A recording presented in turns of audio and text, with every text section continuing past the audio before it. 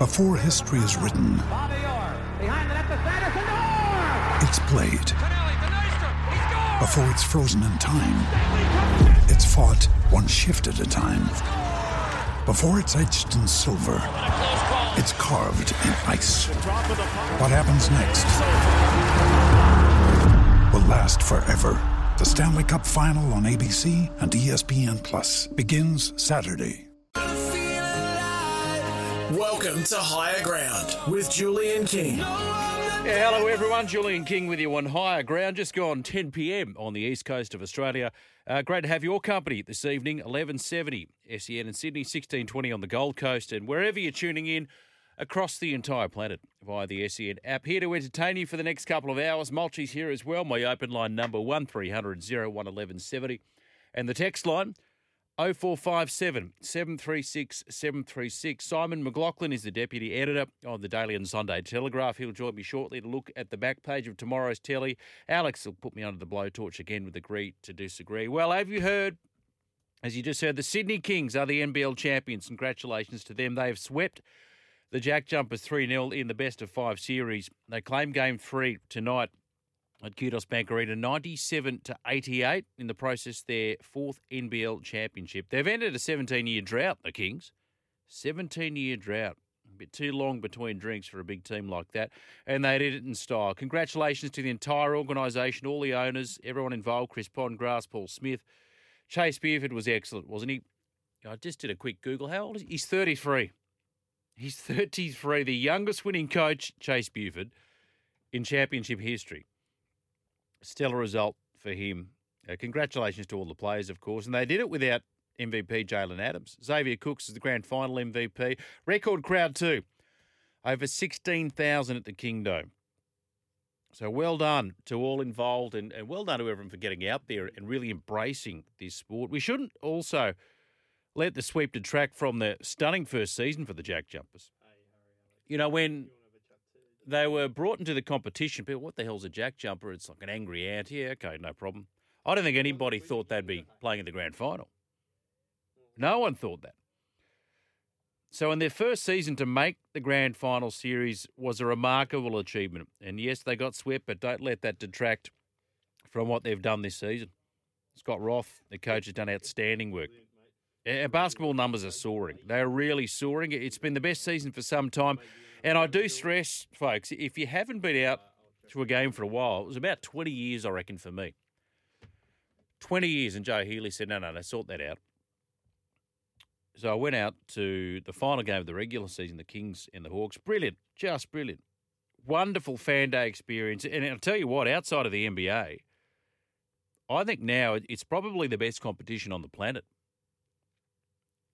And NBA clubs are realising that and using it as a really good breeding ground. We saw that with LaMelo Ball with the Hawks last season. We're going to see more of it. 0457 736 736. We've got some boxing action tonight. Paul Gallen and Chris Terzievsky. This is 10 rounds. This clash for the Australian and Australasian heavyweight title. Harry Garside has just won his fight against Leighton McFerrin. So he retains his Australian lightweight title, Harry Garside. It was a seventh round stoppage in the end. The ref stopped it after McFerrin absorbed some tremendous punishment through rounds 6 and 7. He's a ripper bloke, Harry. He's a real ripper bloke, the Olympic bronze medalist. So another win for him. It wasn't that long ago he had a fight, Harry Garside.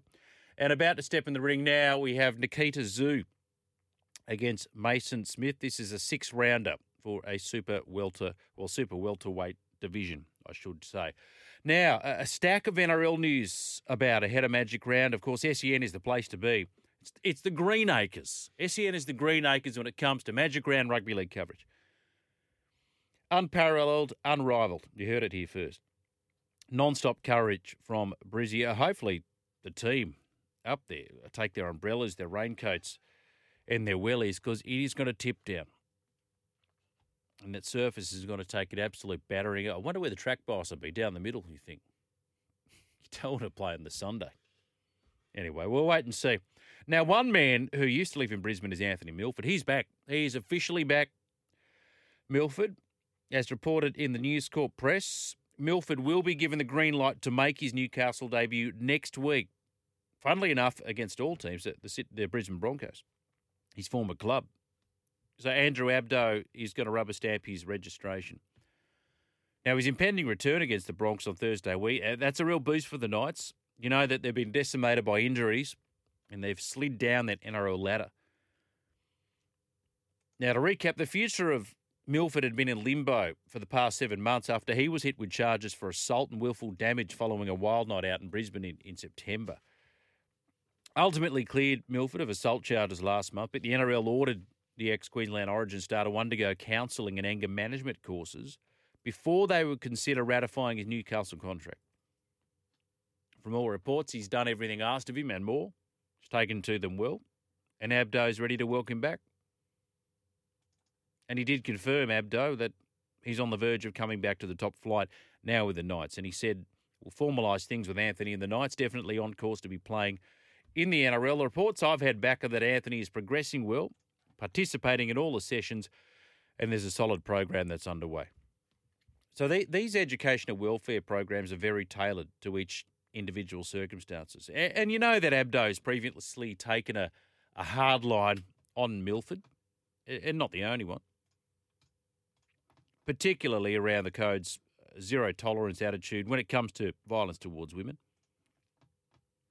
And if Abdo thinks he's learned his lesson, I'm okay with that.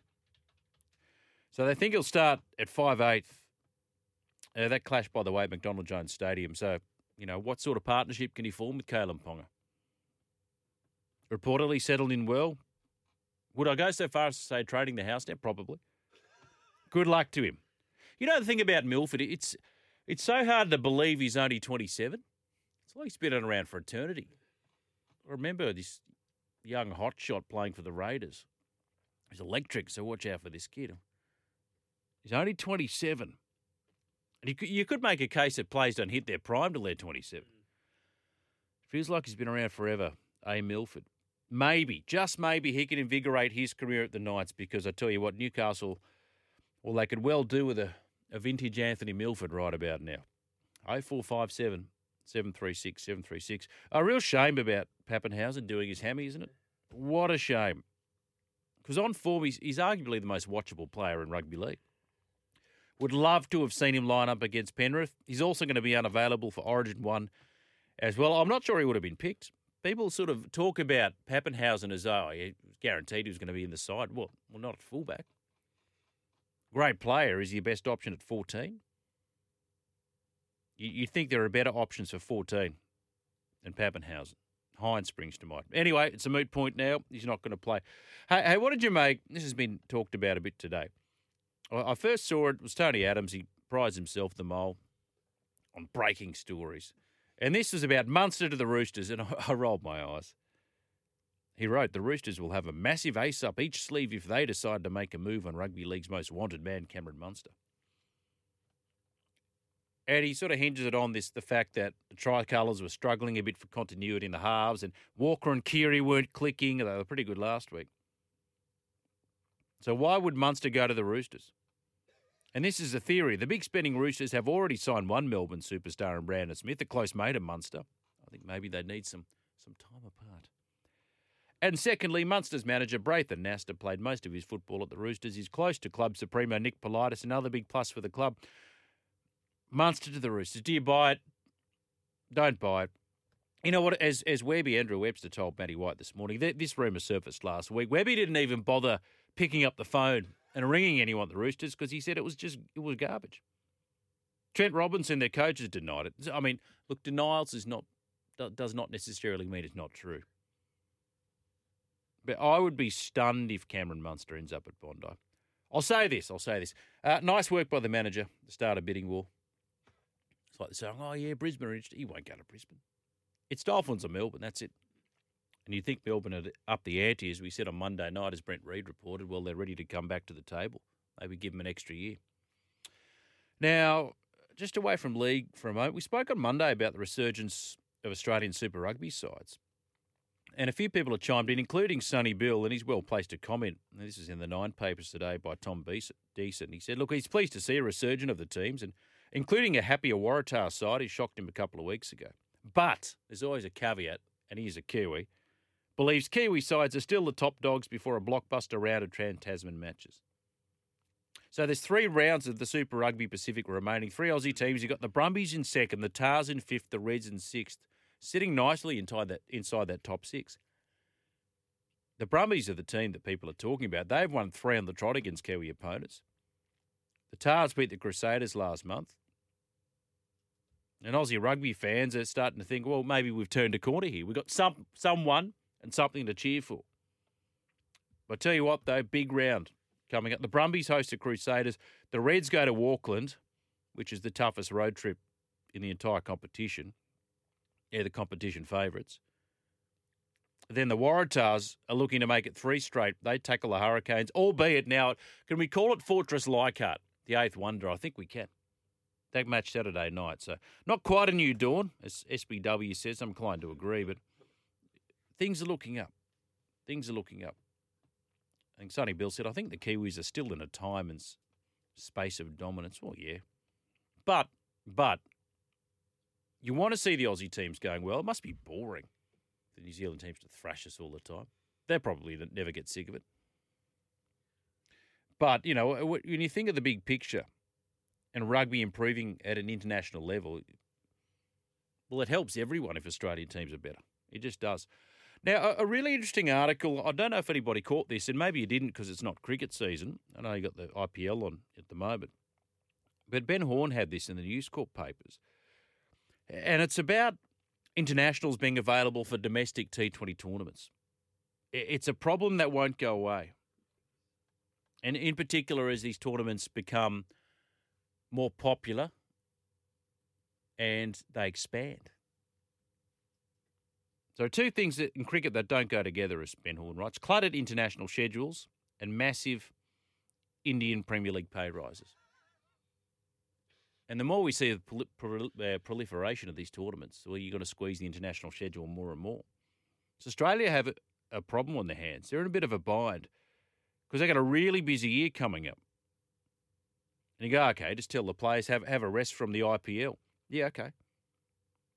When you can earn maybe $1 million, you're just going to say, no, I'll rest. Thanks. How realistic is that? Because I tell you what, the IPL's about to sign a new TV rights deal. They reckon it's going to be in excess of $7 billion. $7 billion. Got Austin Powers flashback there, which could double or even treble their massive wages. There's no way out. So this window at the moment, the IPL, April and May, it shapes as the only chance of players to, I guess, get a proper breather amid this massive international calendar. You've got tours to India, England, South Africa, a one-day international World Cup. But you need to accept now that the cricket world revolves around the Indian Premier League.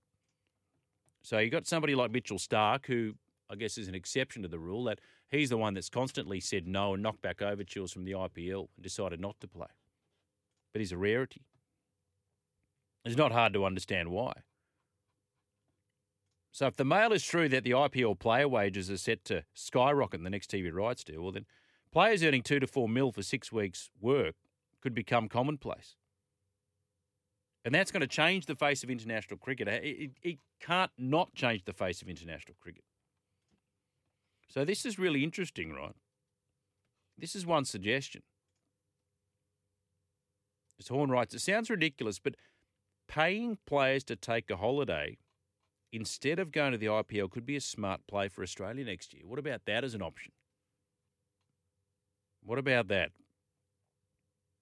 Oh, obviously, there's no way Cricket Australia can compete with the mega dollars that the IPL throw at the players. But if there are financial incentives that Cricket Australia can offer players to sit out of the IPL next year, or at least part of it, it's worth having a chat about. And that might be as simple as offering more generous multi-year central contracts, so more security across the year if you choose country over cash. Thankfully, Australian players still choose country over cash by and large. But I tell you what, that carrot dangled in front of their face, and you're going to see a shift in the sort of players that are starting to be developed. So the next generation coming through, they see the cashola, they become T20 specialists, white ball specialists. What about that? Cricket Australia paying players to rest. Because it's the brave new world we live in. You can't stop the juggernaut because if your governing body doesn't look after you, the only thing you're going to get out of that, born out of that, is a rise of renegade players. Freelancers and guns for hire. That's what happened with Kieran Pollard, one of the all-time great T20 players. Never played a test match for the West Indies, Kieran Pollard, not one. Now, their centralised contract system is a basket case. Their board haven't looked after their players and they've paid them peanuts. So you can understand that. But it happened in England too. Owen Morgan was one person that said no to a centralised contract and said, no, I'm going to play white ball cricket. He's got one since then. He's a white ball captain. But England actually moved the start of the county championship to allow their players to share in the spoils of the RPL. They had no choice. Because all of a sudden, if they didn't, they'll go, well, guess what? We're going to go to India. You may have a thought on that tonight, 0457 736 736. Just before we take a break and catch up with Simon McLaughlin, did you make much out of this about Jerome Hughes mocking the Mount Druitt roots of certain Penrith Panthers players? But what about Hughesy? Yeah, look, I feel bad. I was drunk. I don't really remember it. That was the excuse. What other card can you play, though, really? So Steve Crichton, I mean, they're very proud, Crichton and To'o, these sorts of guys. Luai's another one that are from that area. Didn't take too kindly to the mocking, nor should they. Nor should they. And this video was filmed during the Storm's 2020 Premiership celebrations. And then that footage was later used by Penrith as inspiration for their prelim final victory over Melbourne last year. Well, that was Melbourne's worst game of the season. And this was nice from Cameron Sarala, the next cab off the rank. And when it comes to NRL coaches, you need to protect where you come from. Anyway, Melbourne, Penrith, Saturday night. This is the top shelf clash at Magic Round of Brisbane. I just said that Hughes played that card. Oh, I don't really remember it. Yeah, it's obviously a couple of days in the drink. Can't really remember the full extent of the video. Well played, Hughesy. Straight bat. Straight bat. It's not cool. He says, I didn't mean to disrespect anyone or any area. It's not cool, that kind of stuff. If you won the grand final, you're good enough. Who cares about who you're beaten? Why would you waste your time and energy on the opposition's players? I don't understand that. I remember distinctly when Alfie was singing St George Can't Play, and it upset me because I admired Alfie greatly as a footballer. I thought that was just unnecessary. I didn't like it. It was all very uncivilised. Blame the drink, blame the memory loss, own it, apologise for it, and don't do it again. 0457 736 736 is the text line number. If you want to give me a shout, 1300 01 1170. We are underway for a Wednesday night. You're on High Ground. Great to have your company this Wednesday night. 1300 01 1170, the open line number, and the text line 0457 736 736. Nikita Zoo has absolutely smashed Mason Smith in less than a round. So he's 2-0 to start his professional career. He called himself the Butcher. He said, well, Tim Zoo is getting all the accolades, and rightly so. More of a surgeon, I'm more of a butcher, and he smashed his opponent. This was a super welterweight bout. And earlier tonight, the Olympic bronze medalist Harry Garside defeated Leighton McFerrin via a 7th-round stoppage, and Garside retains his Australian lightweight title. Okay, let's have a look at what's on the back pages of tomorrow's Daily Telegraph with Simon McLaughlin, the Deputy Sports Editor. He's on the line right now. Simon, good evening. Yeah, good evening, Jules. We're pulling that back page apart several times tonight and putting it together again. There's so much live sport happening. With the Kings and all the boxing. So, yeah, it's a really busy night and some good reading tomorrow. Well, let's start with the Kings. I mean, it's the story, really, I think, of the evening. 3-0 over the Jack Jumpers. They are now NBL champions for the first time in 17 years. Yeah, look, there's a lot of time and effort goes into making sure the Sydney Kings are competitive. If you were watching, you might have seen Andrew Bogut and Luke Longley on the court sharing the celebrations with the team, and they're sort of both involved in various different ways, Bogut ownership and Longley coaching. So there's quite a few big players, off the court involved. I think the NBL has always viewed the Kings as one of the great underachievers. So for them to come out and win it tonight is as big news for the NBL as it is for the Kings. There's always rumours of another Sydney team coming into the NBL, so that probably strengthens that cause a little bit. Yeah, I mean, that's what they want, don't they? It's like rugby league want a strong Brisbane team. The NBL want a strong Sydney team. Yeah, 17 years is far too long between drinks for a city of this calibre. But, the investment of Bogut with the involvement of people like Longley, and you've got this young up-and-coming coach in Chase Buford, really sound investment. There's over 16,000 there tonight, and they've had record runs. So they've recruited really savvily, the Kings. And I tell you what, off the back of that, basketball is on the up and up in this country. Oh, yeah. That was a record crowd tonight, and it shows a few other struggling sports what can be achieved. I wonder if the guys running the A-League look on to what's happened with the NBL. It's similar. There's similar competitions in a way where you've got this dominant foreign league, the NBA, where everyone knows that's the top league and everyone sort of can see that's the top standard. But I don't think people don't enjoy the NBL any less because it's not as good as the NBA. But and it's a sort of a similar vibe to European football and the A-League. But it's the two very different sorts of stories at this point in time. I'm gathering Matty Logue's excited by the fact that basketball might feature on the back page of tomorrow's Daily Telegraph, Simon. He would be very excited. His stories are just rolling in on my email as we speak. He's got Xavier Cooks, linked to the NBA. Yeah. He's, apparently the Dennis Rodman of the NBL. We've got the Jack Jumpers coach being linked to a move to Japan. So there's quite a few different storylines out of tonight's game other than Team A beating Team B. Yeah, it's just on Xavier Cooks. I could be mistaken. Was it Josh Giddey who tweeted the other night that Xavier Cooks should be in the NBA? I'm sure. I'm going off the top of my head. Yeah. I'm just looking it up now. Xavier Cooks needs to be in the NBA, and that comes from Josh Giddey. He'd be a pretty decent judge on that front. Absolutely. Well, he plays defense, which a lot of the NBA players don't bother with. So that's a very good point. Start. It's a very good point. Well done to the Sydney Kings. You remember when they were in all sorts of bother and they had the nickname the Violet Crumbles? You might have remembered that on the back page many years ago, yes. Well, I'm glad they're not. Yeah. Go the Kings. Like I said, I went to my first game in about 20 years a few weeks back. A wonderful fan day experience. They do that thing so well. They engage the crowd. There's so much energy in the room. It's hard not to get involved in it. So well done to the Sydney Kings and the entire organisation and Pondgrass and Smith and the rest of them. Now, this is interesting. A lot of chat about the Dolphins and they can't land that marquee man. I know they've got a couple of good ones from the Cowboys and the name Munster continually gets linked to them, but they have another marquee man in their sights. That's not 1C Munster. That's right. Stephen Crichton from the Penrith Panthers. Now, this is a case of the Panthers just having so much amazing talent on their books that they just can't keep all of them. And it may well fall that Crichton is the one who gets squeezed out of that really, megastar backline that's got Nathan Cleary and Jerome Luai.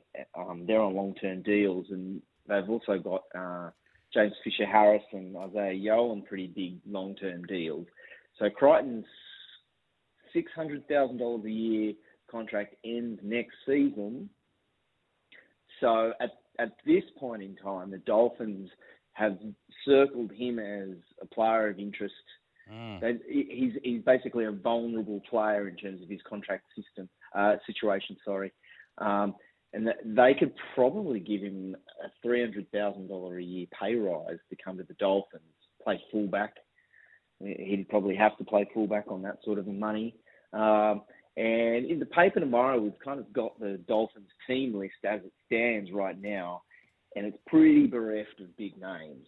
Yeah. You've got the Bromwich brothers in the pack, and Felice Kaufusi in the pack, and Ray Stone, who I think people got to love at at Parramatta.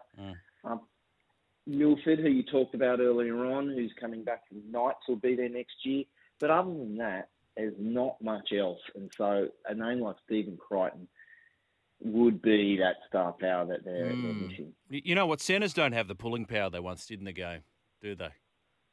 You talked about if you go there, we'd probably chuck him at fullback. Everybody wants to be a fullback because it comes with the fullback paycheck. but they can't always make that transition because it's a very different role. So that Connolly, Lemuelu, not bad, Tom Gilbert. And you mentioned there Penrith. I mean, remember they took, is it Katoa? Isaiah Katoa, the young halfback prodigy, 18-year-old kid. Yeah. They signed him. And Penrith, and they were as big hoo-ha about it. They say, well, you're basically pillaging our local juniors, but you're right, you can't keep them all. You know, all's fair in love and war when you're trying to build a new team. I don't know. They need that marquee man. They missed out on Ponga. Hey, what's your 2 cents when it comes to Munster? Do you think he's going to stay at Melbourne, Simon? Look, I tend to agree with you. It's either Melbourne or the Dolphins. Paul Kent wrote a really good column about this yesterday where these sorts of rumours where a big-name player is linked to the Roosters and everyone rolls their eyes, the problem is the reporters can't completely ignore it because there's been too many times in the past where it's happened. Tedesco has ended up there. Cooper Cronk ended up there. No one thought Cooper Cronk would go to the Roosters. No one thought Sonny Bill would end up there. He ended up there. So it keeps happening. So while it's probably right the instinct's probably right to feel a bit sceptical about it, I think people just tend to, have to keep half an eye on it in case, Nick Politis finds a way. So, yeah, I don't think it's likely, but, stranger things have happened. Yeah, he'll be there with Payne Haas and everyone will be saying, what a farce, what a farce. Hey, just back to the basketball quickly. John writes on the text line, Cook scores more than Rodman but can defend 1-5 and grab rebounds. I see the similarity. I'm not sure he's going to marry anyone in one day in Vegas. His haircut is a bit better too. Yeah. Well, Longley, given the ins and outs of what it's like to play with Robin and what sort of player he is. Now, we mentioned there Craig Bellamy in the Melbourne Storm. We're still waiting on whether he's going to take up a contract extension there in Melbourne. But you've got an article tomorrow. You're rating every coach's value on the open market. Yeah, exactly right. This is a really fun exercise. So from 1 through to 17, because we've got all the current coaches and Wayne Bennett in there as well, who's obviously not an NRL coach till next year. Disappointingly, Trent Barrett is ranked 17th, which in a 16-team comp is tough love for Trent. And Craig Bellamy, of course, is ranked number 1. So we've come up with market values. Who's 2, Bennett or Robbo? Robbo. We've got Robbo ranked as number 2. Yeah. People wonder why, who'd be mad enough to become an NRL coach? Well, when you see what some of these guys earn every year, you might think again. So we've got Trent Robertson listed as earning $900,000 a year. If he was to go on the open market, we think he'd be a $1.3 million a year man. Yeah. So he is one of the big. He could name his price, I would say, but Bellamy could end up being a $2 million man. For how long, who knows? But him, Trent Robinson, Ivan Cleary is 3rd, Wayne Bennett is 4th, and Brad Arthur, that might be controversial to some people, but is 5th. That's fascinating. Considering, there was a lot of chat about Brad Arthur losing his job at Parramatta last season. And the talk was if they didn't make a prelim, they were going to punt him. But and guess what? He didn't make a prelim, but his side put up a really good showing against the eventual premiers in Penrith. So you couple that with the fact that there actually wasn't any big-name coach on the market, and that probably saved Brad Arthur. Yeah. And he's a lovely guy, Brad Arthur, and I'm glad to see the Parramatta side do so well this year. But, outside of that, who are the next in waiting? That's the thing. You're going to go back to a Paul Green. Everyone talks about Serraldo is probably the next cab off the rank. Christian Wolf's been mentioned in dispatches as well. But yes, it does look a bit skinny on the ground, doesn't it? It does, yeah. It's the same names who keep getting brought up. Christian Wolf and Serraldo always come up. Paul Green's probably the most likely, isn't he, given he's actually a premiership winner, coach. So, the guy on this list that has impressed me, and he's got a big upward arrow next to his name, is Todd Payton, who had a huge question mark over him last year, but has really turned things around at the Cowboys. So he's probably, this is a speculative exercise, but we say if they went on the open. Fun. It's fun, isn't it? Ah, you're kidding. Yeah, he's not worth he'd be a up mill. for This two. bloke, he's worth what somebody, you know what, coaches or players, they're worth what somebody's willing to pay for them, right? Absolutely. Yeah. Absolutely. So, Todd Payten. Flano's the other one, I suppose, we hadn't mentioned too, as a potential coach in waiting. Is he allowed to coach again, Flano? Is that finished yet? Yes, he's allowed to coach. His name gets popped up with the Bulldogs quite often, obviously, because his son's half back there. So. That is true. Well, you're a doggies man. Would you take him?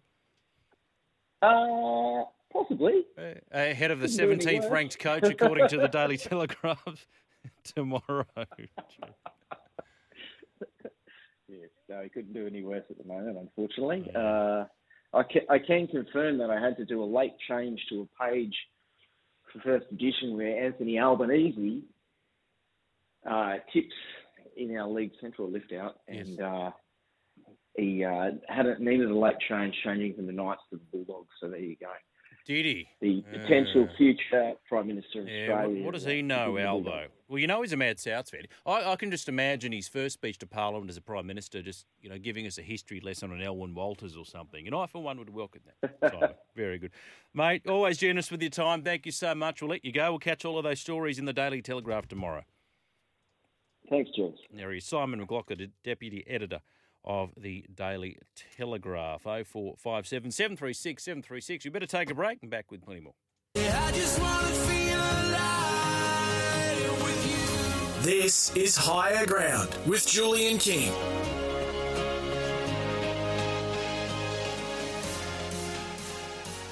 Paul Gallen and Chris Terzievsky, 10 rounds for the Australian and Australasian heavyweight title. Earlier tonight, Harry Garside smashed Leighton McFerrin via 7th round stoppage. Ref stopped it after McFerrin copped a handful of punishment through rounds 6 and 7. Harry Garside in the process retains his Australian lightweight title. And Nikita Tszyu, the butcher, he I can't say destroyed, I said that twice. What's a good word for butcher? He's carved up Mason Smith. He's chopped him up in less than a round. It was a 6-round fight. Super welterweight was a division. Yes, he's towelled him up. So, Gallen v. Terzievsky. Interestingly, Gal thinks it potentially could be his last fight. And he said, well, look, I do think about all the head knocks I've copped as a league player and a boxer, and I'm 41 now and recovery takes longer. And he doesn't need the cash anymore, does he, Gal? And think about your family. I think he told that to, I think I read that in the Herald today, article with Adrian Prashenko. So, I hope he does. He's nothing left to prove. I think he actually has been good for boxing this country because he's not a blow-in. He's clearly pretty good at the craft, Paul Gallen. 0457 736 736. Let's do this. A finger thing means to taxes. Well, I guess this is a case where we'll have to agree to disagree. Woo. Mulchy, I love it. Good evening to you. Good evening, Jules. Good to be back with you on a Wednesday, as always. Likewise, yeah. Who cannot perk up after hearing a bit of Ned Flanders? We've got to remember that episode, yeah. What a fantastic piece of writing that is. What a beautifully crafted episode that is. I went to St Pius, the 10th College in Chatswood, and our Deputy Prime Minister, Mr Olsen, and he very quickly earned the nickname Flanders. I kid you not, he looked like him. He had the glasses, the brown hair, the moustache, but he always wore a green jumper, like a green sweater.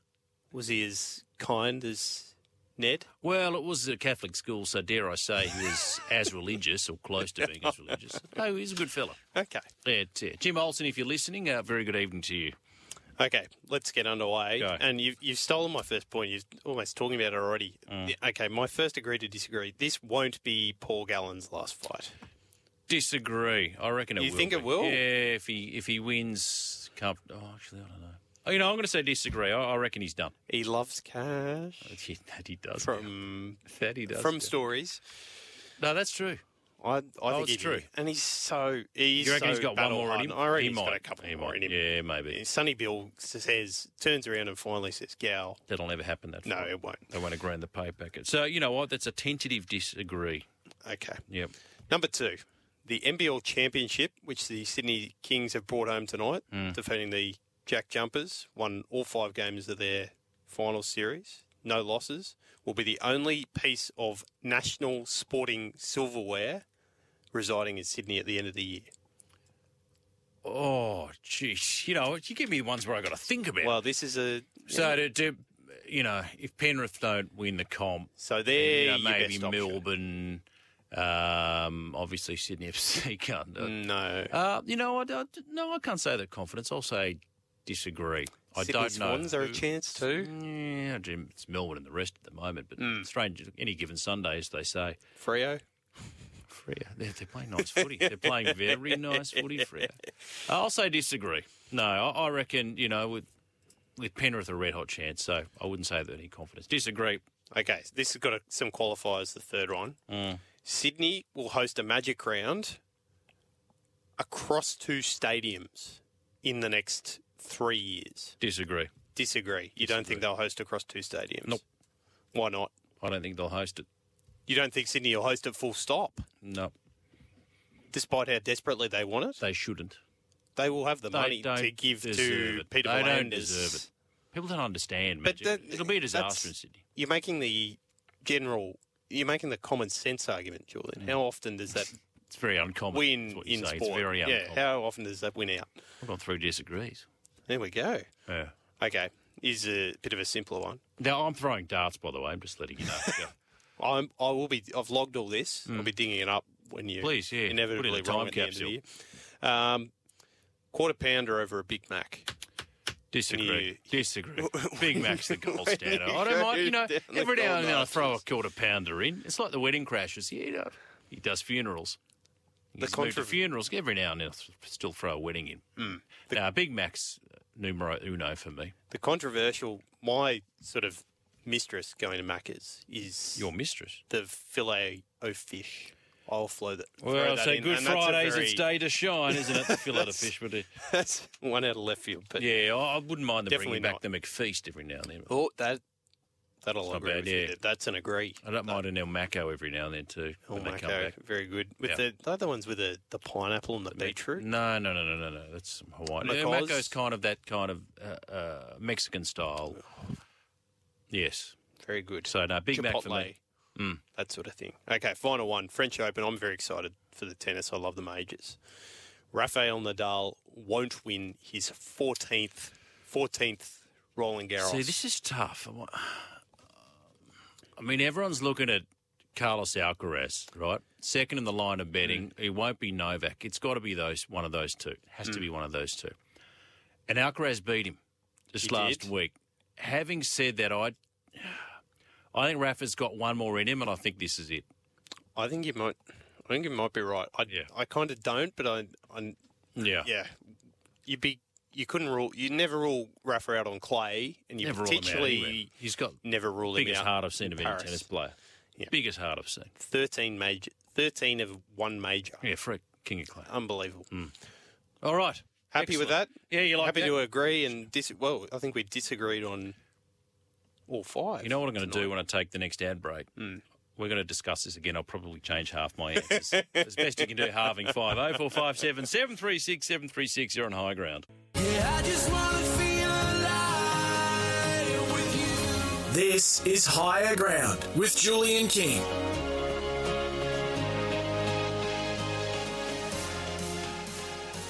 The opening couple of rounds, Gallen's nose has opened up, bit of blood on the schnoz. He comes on the attack. He's chasing out. He got a nice little 1-2 finish to the body. But as I said, we've got to fight. If he loses, I reckon that's it for Gal.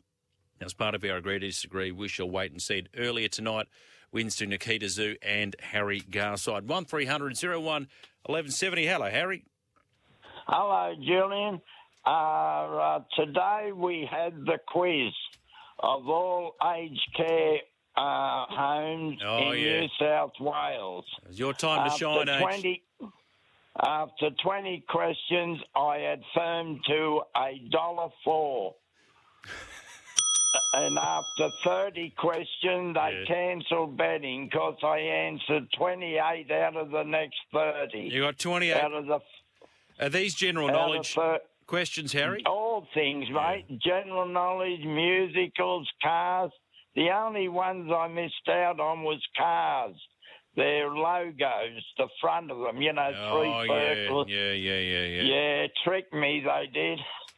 I drove a car for 50 years, but I don't know how to fix them or nothing.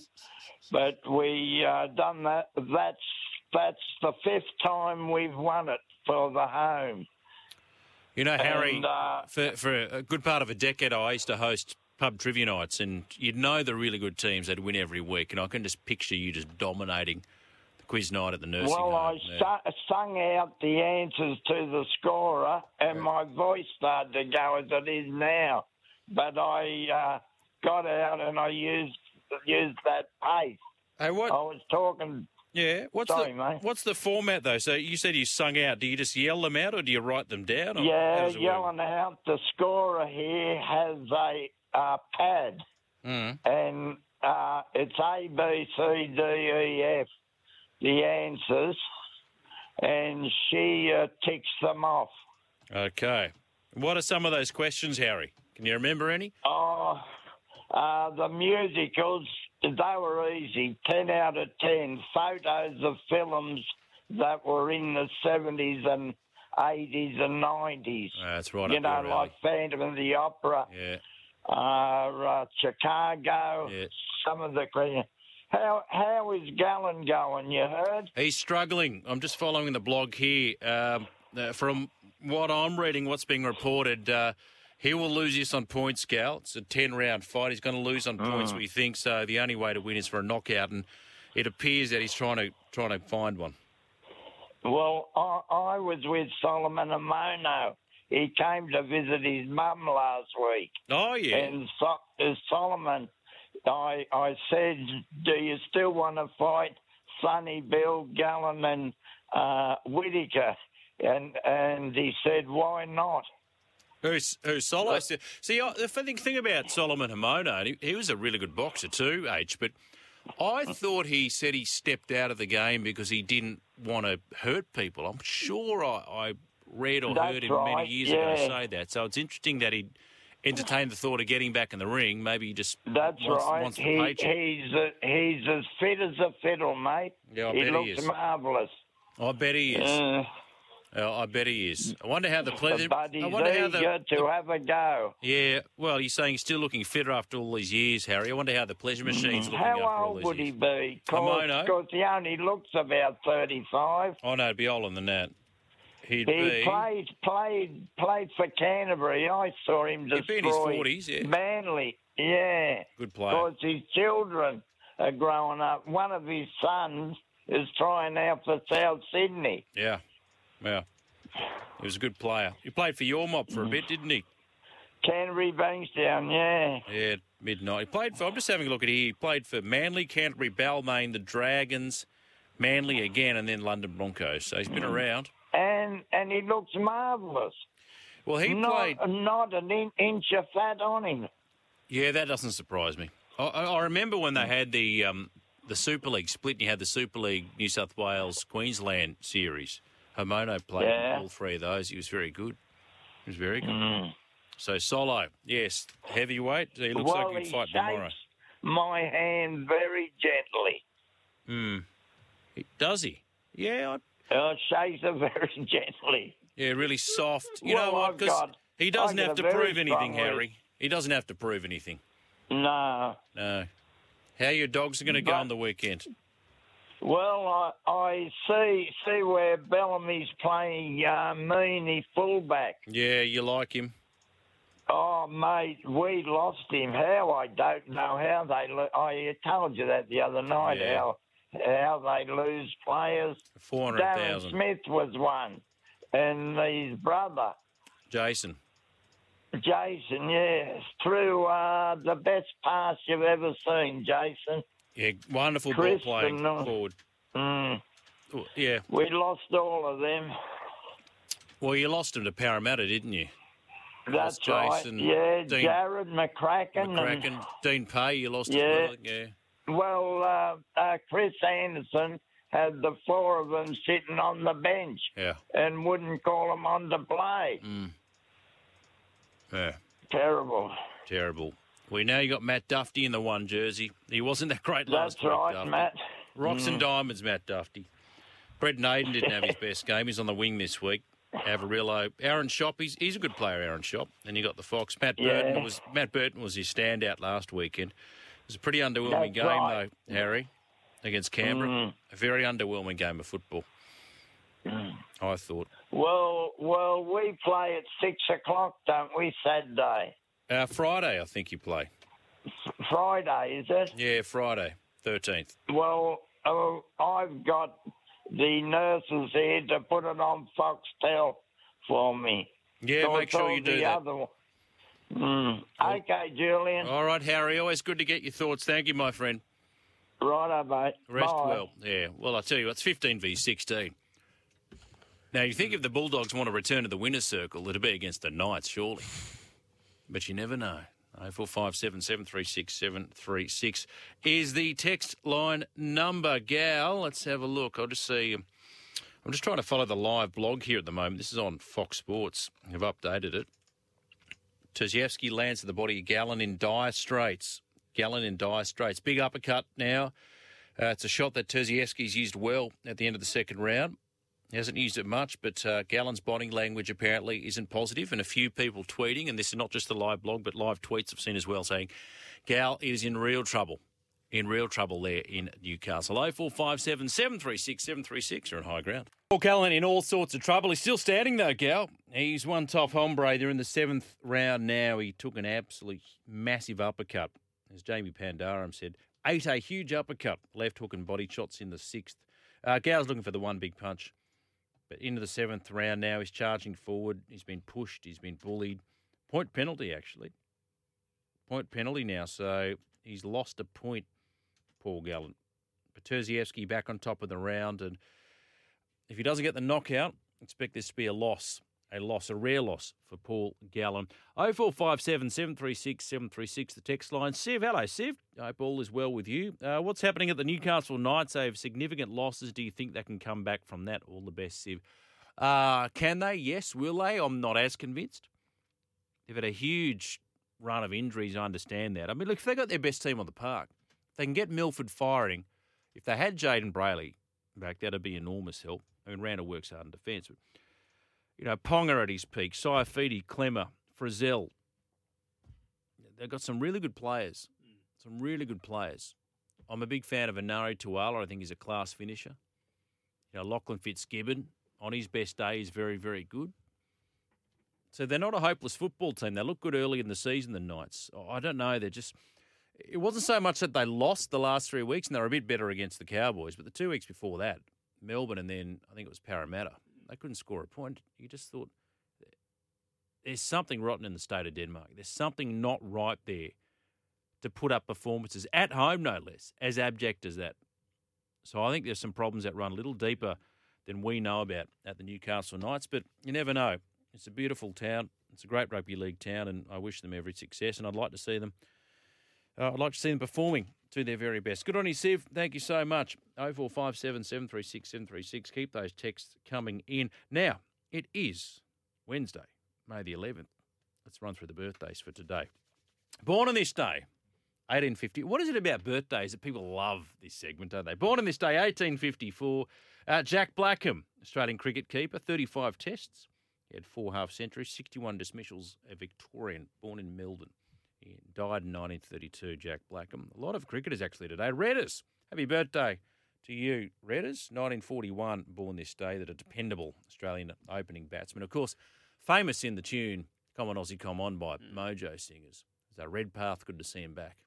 Everyone's got lilies pounding down like a machine, and the Chapel's eyes have got that killer gleam. And Redpath, what does he get? It's good to see him back. Happy birthday, Redders. John Benno, Richie's brother, who was probably better known as a selector. He did play 3 tests for Australia, though. John Benno, born this day in Sydney, 1944. And James Brayshaw, very good cricketer, James Brayshaw. Often maligned in commentary, unfairly, I think. James Brayshaw, son of Ian, played for Western Australia. He was a South Australia right-handed batsman, Jamie. It's James now. When did he go from Jamie to James? And, of course, a very proud North Melbourne Kangaroos fan would be fetal at the moment, given how badly the Kangaroos are playing. Born this day, 1970, Dean Capobianco, Olympic runner, sprinter 200 and 400 from 1992 and 1996. Victor Matfield, the wonderful lock forward for the Springboks, born this day in 77. Lauren Jackson, our greatest ever basketballer. We thought she was gone. She's come out of retirement and she's toweling them up again. Happy birthday to you, Lauren Jackson, born today, 1981. A man who was a pretty decent player, born in 84, Andres Iniesta.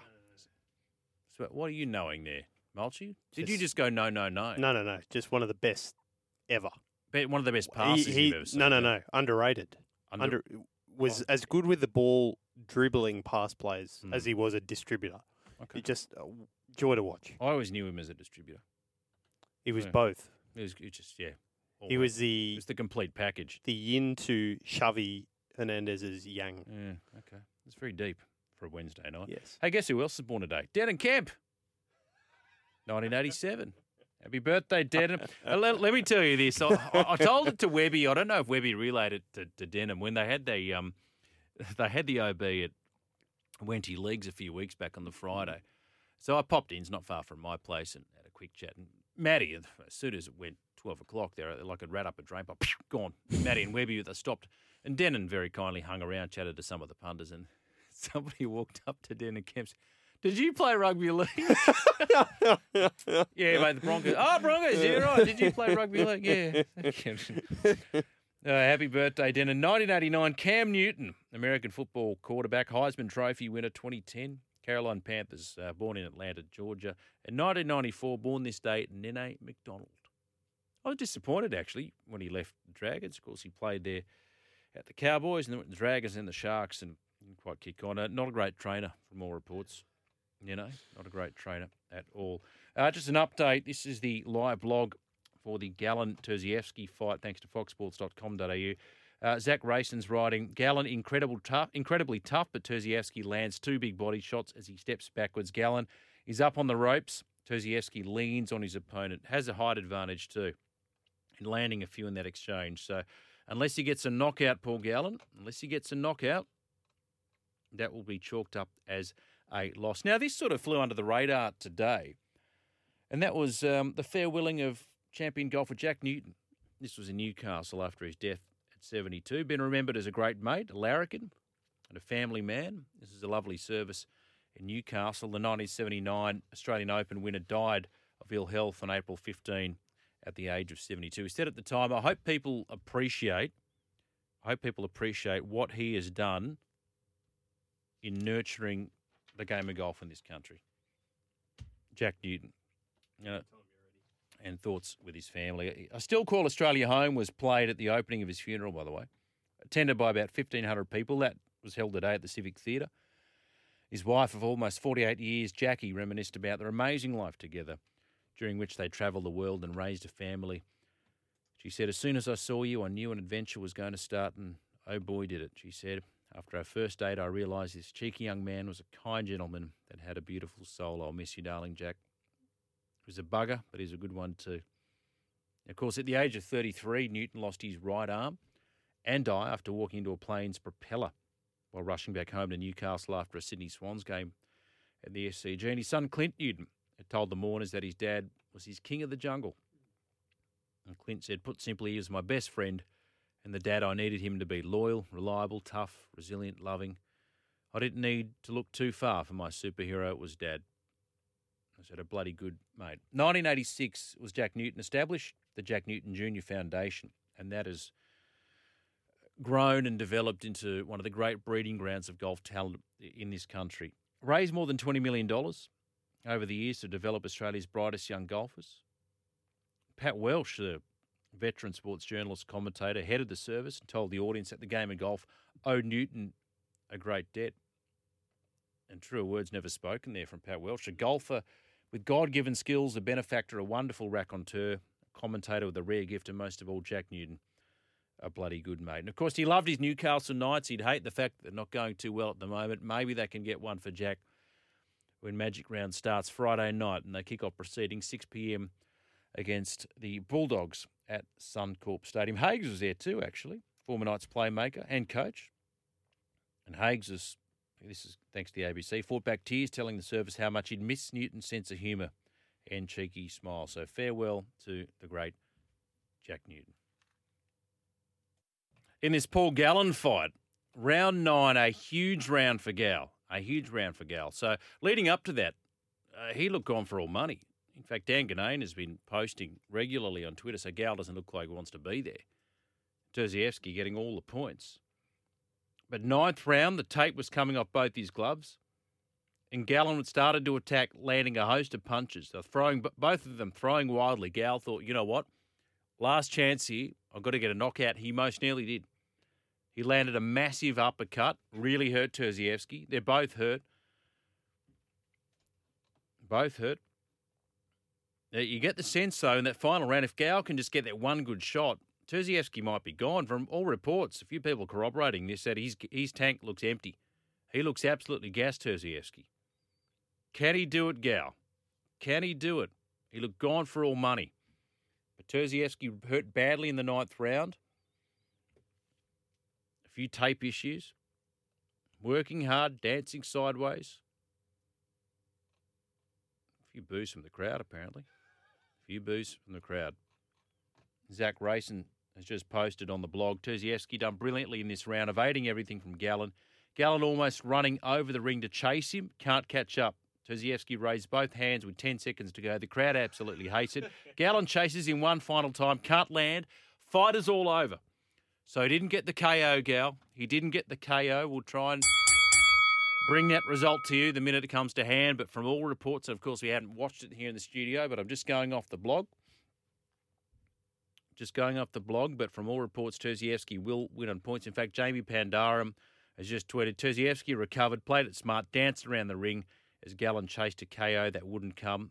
According to Pandaram's card, he's got Terzievski winning 97-93. 97-93 judges' scores are coming. So expect Terzievski to be announced the winner over Gallen in Newcastle tonight. The minute that official result comes through, we'll bring it to you right here on Higher Ground. 0457 736 736. That is the text line number. Now, just away from boxing for a moment, a bit of transfer news, thanks to foxsports.com.au. The Parramatta Eels, they are reportedly set to enter talks with Ryan Madison's management in an attempt to retain the star back rower. He's got 5 clubs chasing his signature at the moment, Ryan Madison. He was really good against Penrith, I thought. And you think now with Papali'i on his way to the Tigers, well, surely Madison would be the man to slot into that back row position. I would have thought. South Sydney are playing the long game with Latrell Mitchell, reportedly forking out $50,000. We've reported this on his US trip in a bid to display their commitment to the fullback. So that's their way of saying, hey, we love you, we believe in you, Latrell. So he's currently stateside. He's looking for expert medical advice on this hammy. It's gone to the hamstring whisperer. Hamstring and knee. Yes, this is according to South's coach, Jason Demetrio. Intensive rehab. So $50,000. They couldn't find one in Australia, apparently. They've got to send him to the States. But maybe they didn't really need to, but show him a bit of love, send him on a holiday to the States, and maybe he'll re-sign. As I mentioned to Simon McLaughlin in the last hour, the NRL 17th franchise, the Dolphins, they've secured the signing of 23-year-old Connolly Lemuelu from the Cowboys. They've already signed Tom Gilbert from Todd Payton's squad. Not a bad player, actually, Lemuelu, former centre. Made a pre-season positional switch in the back row. Has struggled to find game time in 2022, sitting behind Nanai and Lukey and Gilbert in the North Queensland side. And he's reportedly signed a 2-year deal worth $200,000 a season. That's a reasonable value. He's a big unit, 190 centimetres, 106 kilos. Could be one of these barnstorming centres. So there you go. He's a young player. Sits alongside the experience of the Bromwich brothers and Felice Kafusi. Reading here too that Bennett's also set to chase the signature of Scott Drinkwater, the resurgent fullback. Shown his qualities following that injury to the hammer. Slotted in beautifully at number 1 jersey. You wouldn't think he'd give it back. Still on contract in Townsville. But if they decide to play the hammer at 1 and Drinkwater wants to play fullback, well, I don't know. What do they do? Maybe they agitate for a release. Look, that's all wishful thinking. I don't think it's going to happen. Anyway, now as reported on Monday, the Storm have reportedly increased their offer for Cameron Munster. There's a desperate bid to get him to re-sign with the club. Now, he's off contract at the end of 2023. It attracted a stack of interest from other NRL clubs, including the Dolphins, as you know. So the Storm tabled a 2-year extension for Munster worth $750,000 a season. That is, however, a big cut from the $1.2 million that he stands to earn next season. That's the final year of his current deal. But News Corp reported the Storm has since increased the money on offer, added an extra season to the deal. And Jack Bird, we know, is going to stay with the Dragons as well. Now, results coming through. I'll just update this courtesy of the live blog, thanks to Fox Sports. All three scored it 97-92 to Terzievski. So he is the winner. Chris Terzievski is the winner. Stuns Australian boxing, outpointed Paul Gallen across 10 rounds, and now Terzievski is the unified Australian and Australasian heavyweight champion. All three judges scoring at 97-92 from all reports. Gal was outboxed in the early rounds, looked tired, almost looked like he didn't want to be there. Started to fight back. I think he probably had more petrol in the tank, but couldn't secure that knockout blow. And Terzievski had accrued too many points. So Gal goes down. What does that mean for his future? He looked on the brink of a stoppage midway through the fight. Didn't get it. What does that mean for Gal's future? Is that it for him now? I suspect it will be. He's 41. He's earned well out of this boxing caper, earned well out of rugby league.